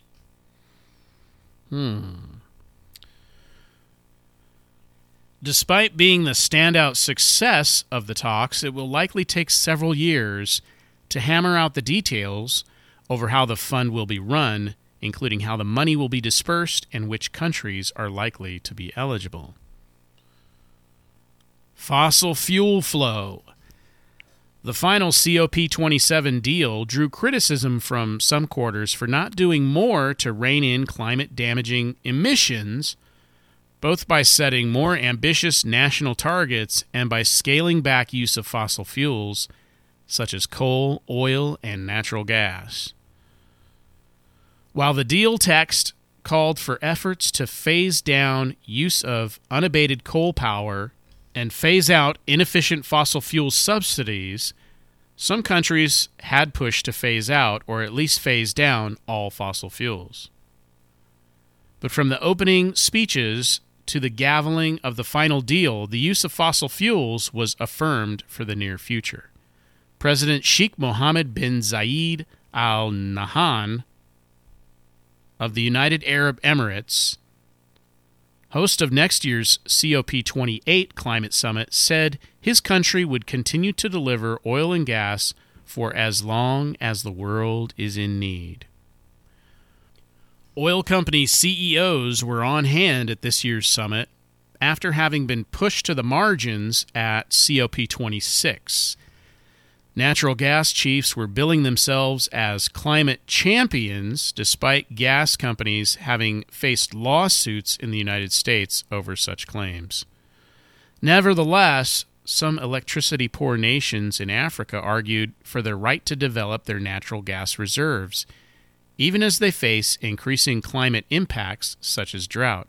And fossil fuel phase-out clubs, launched around last year's summit in Glasgow, were struggling to recruit new members amid this year's energy crisis caused by the Ukraine war. Brazil is back. Luiz Inácio Lula da Silva was greeted by roaring crowds as he declared Brazil is back in the global climate fight and vowed to host COP30 in 2025 in the Amazon region. The leftist leader made the Egypt Climate Summit his first visit abroad since winning Brazil's presidential election last month against right-wing President Jair Bolsonaro. Yeah, nothing suspicious going on there. Who presided over mounting destruction of the rainforest and refused to hold the 2019 climate summit originally planned for Brazil. On Monday, Brazil also joined Indonesia and the Democratic Republic of Congo in launching a partnership to cooperate on forest preservation. The Trilateral Alliance was negotiated over a decade of on-off talks that continued even as the country's national forest policies and leaderships changed. They are expected to press rich nations to pay for forest preservation. So there's a little bit more to this article. I'm not going to read the whole article. Just go to Reuters. But it does talk about China and the U.S. trying to restore this relationship when it comes to climate justice. And, Taiwan, don't worry about it. It's not a big deal. We got to get together on this climate action. And talks about basically how there's not a lot of private finance going towards this. It's like the elite secretly know that the climate alarmism is just like this big hustle. The other thing that came out of this climate summit was this whole climate repentance thing, and you can look at it if you go to climaterepentance.com. And this is where it really gets bonkers. Climate Repentance, 10 Spiritual Principles and Repentance Ceremony. Between November 6th and 18th, 2022, the UN Climate Conference, COP27, took place on the Sinai Peninsula in Sharm el-Sheikh, Egypt. Religious communities and religious leaders have a key role to play in addressing climate change and climate justice, which requires deep transformation within society. The knowledge of what changes are critically needed to diminish long-term harm to the planet is readily available. However, bringing about a change in action demands deeper changes in attitude, a change of heart. This has been the domain of religions for millennia. Religions are sources of inspiration for the transformation of heart and the ensuing changes of attitude. To support, challenge, and inspire discussions during the COP27 at Sharm el-Sheikh, Elijah, in collaboration with the Peace Department and Interfaith Center for Sustainable Development, will be holding a meeting of the Elijah Board of World Religious Leaders, the 10th in number, and releasing messaging, resources, and content that seek to complement practical conversations at the COP with a spiritual interreligious vision, drawing our inspiration from Mount Sinai and using Mount Sinai as anchor for the present initiative. Elijah leaders will release the fruit of the consultation of Elijah leaders. What? Echoing the notion of the Ten Commandments given at Sinai, Elijah leaders have formulated 10 principles for climate repentance. Oh, let me click on that. That's what I wanted to read. Yes. The Elijah Board of World Religious Leaders. Listen to this gobbledygook. This is just a whole thing they've created here. Whole climate religion, you might say. These are the principles. Number 1, God and the world, the nature of being. Creation is not our possession. The human person must recognize this and find his or her rightful place in relation to this fundamental fact. For some of us, this leads to a sense of gratitude for God's gifts and for the gift of life itself, wherein humanity takes its rightful place as partner and co-creator in advancing the life of all creation. For others, creation itself is sacred. Therefore, we recognize human responsibility to love and protect nature. Number 2, creation is not simply external to God. It is, in significant ways, permeated by God's presence and being, manifesting the divine agency and reality. Such understandings are found in all traditions. Whether as the universal view or as one voice among others. Alternatively, nature is permeated by the spiritual, manifesting ultimate reality in every particle. Therefore, we must treat all of life with reverence.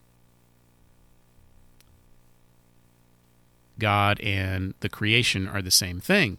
That's what they're saying there. Within creation and between humans and other parts of creation, as well as among religious communities, there is interdependence.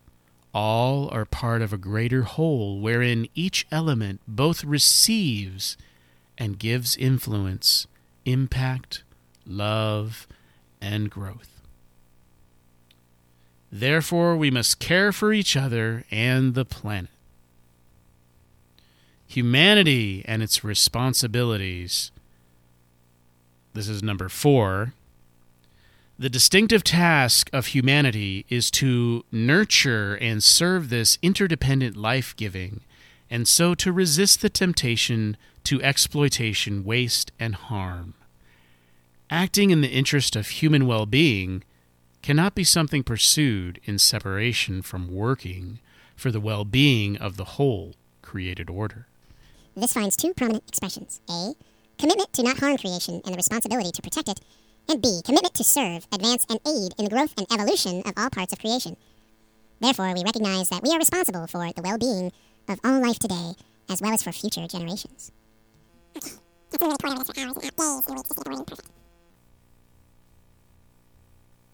Yeah, this is a far cry from the 10 Commandments. There was some sort of chant or prayer or something, the climate repentance pledge or something. I don't know. I can't find it anymore, but it was... All right, let's do one more story, and then we're out of here. What is that? Oh, is this it?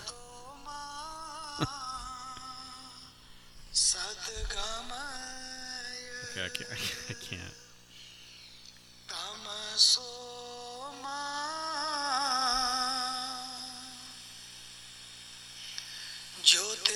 Which one am I listening to now?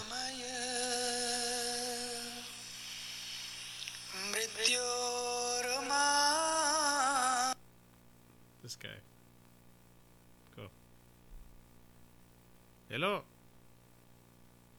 What is happening? Beloved brothers and sisters, please accept the Sikh greetings. Vaheguru Ji Ka Khalsa. Oh my God. The interview is a ceremony of repentance, which I very much support. Okay, this is going to have to be our last story. Maybe you heard about this. Giant laser from Star Trek to be tested in fusion breakthrough. I'm reading this from Bloomberg. An initial fusion success is starting the path toward what scientists hope will someday be a new carbon-free power source. The breakthrough came in an impossibly small slice of time, less than it takes a beam of light to move an inch. In that tiny moment, nuclear fusion as an energy source went from faraway dream to reality. The world is now grappling with the implications of the historic milestone. For Arthur Pack and the countless other scientists who've spent decades getting to this point, the work is just beginning. Pack and his colleagues at Lawrence Livermore National Laboratory are now faced with a daunting task. Do it again, but better and bigger.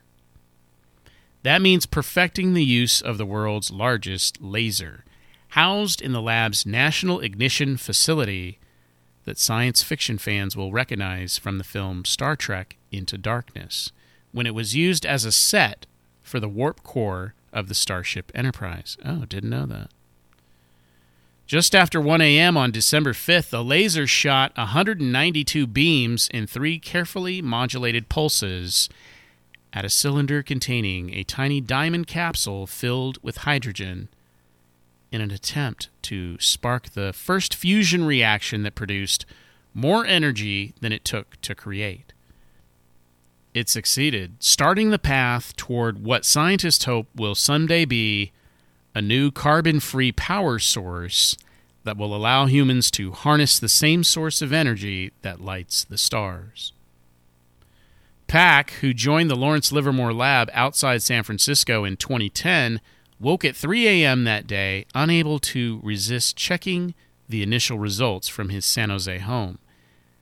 He tried staying awake for the shot itself, finally giving up as the experiment's painstaking preparations dragged late into the night.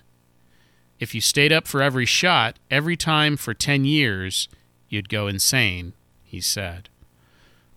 For the last several months, it was clear his team was getting close, and in the pre-dawn dark, he checked for a key number that could show whether they'd succeeded, a count of neutrons the blast produced. Quote, "When I saw that number, I was blown away," he said. You can work your whole career and never see this moment. You're doing it because you believe in the destination and you like the challenge, said Pack, leader for diagnostics on the experiment. When humans come together and work collectively, we can do amazing things. Unquote. Well, isn't that the truth? We know that from Genesis 11. And they said, "Go to, let us build a city and a tower whose top may reach unto heaven. And let us make us a name, lest we be scattered abroad upon the face of the whole earth. And the Lord came down to see the city and the tower which the children of men builded. And the Lord said, Behold, the people is one, and they have all one language, and this they begin to do. And now nothing will be restrained from them which they have imagined to do." Genesis 11, 4 through 6. And that's where we're going to land it for this edition of Ministry X. I want to thank you for listening. If you have any questions or comments, shoot me an email. ministryx@protonmail.com. ministryx@protonmail.com. And don't forget to check out ministryxpodcast.com. You can also find me on MeWe, Gab, Ministry X Telestream on Telegram. And until next time, remember, beware the alien savior.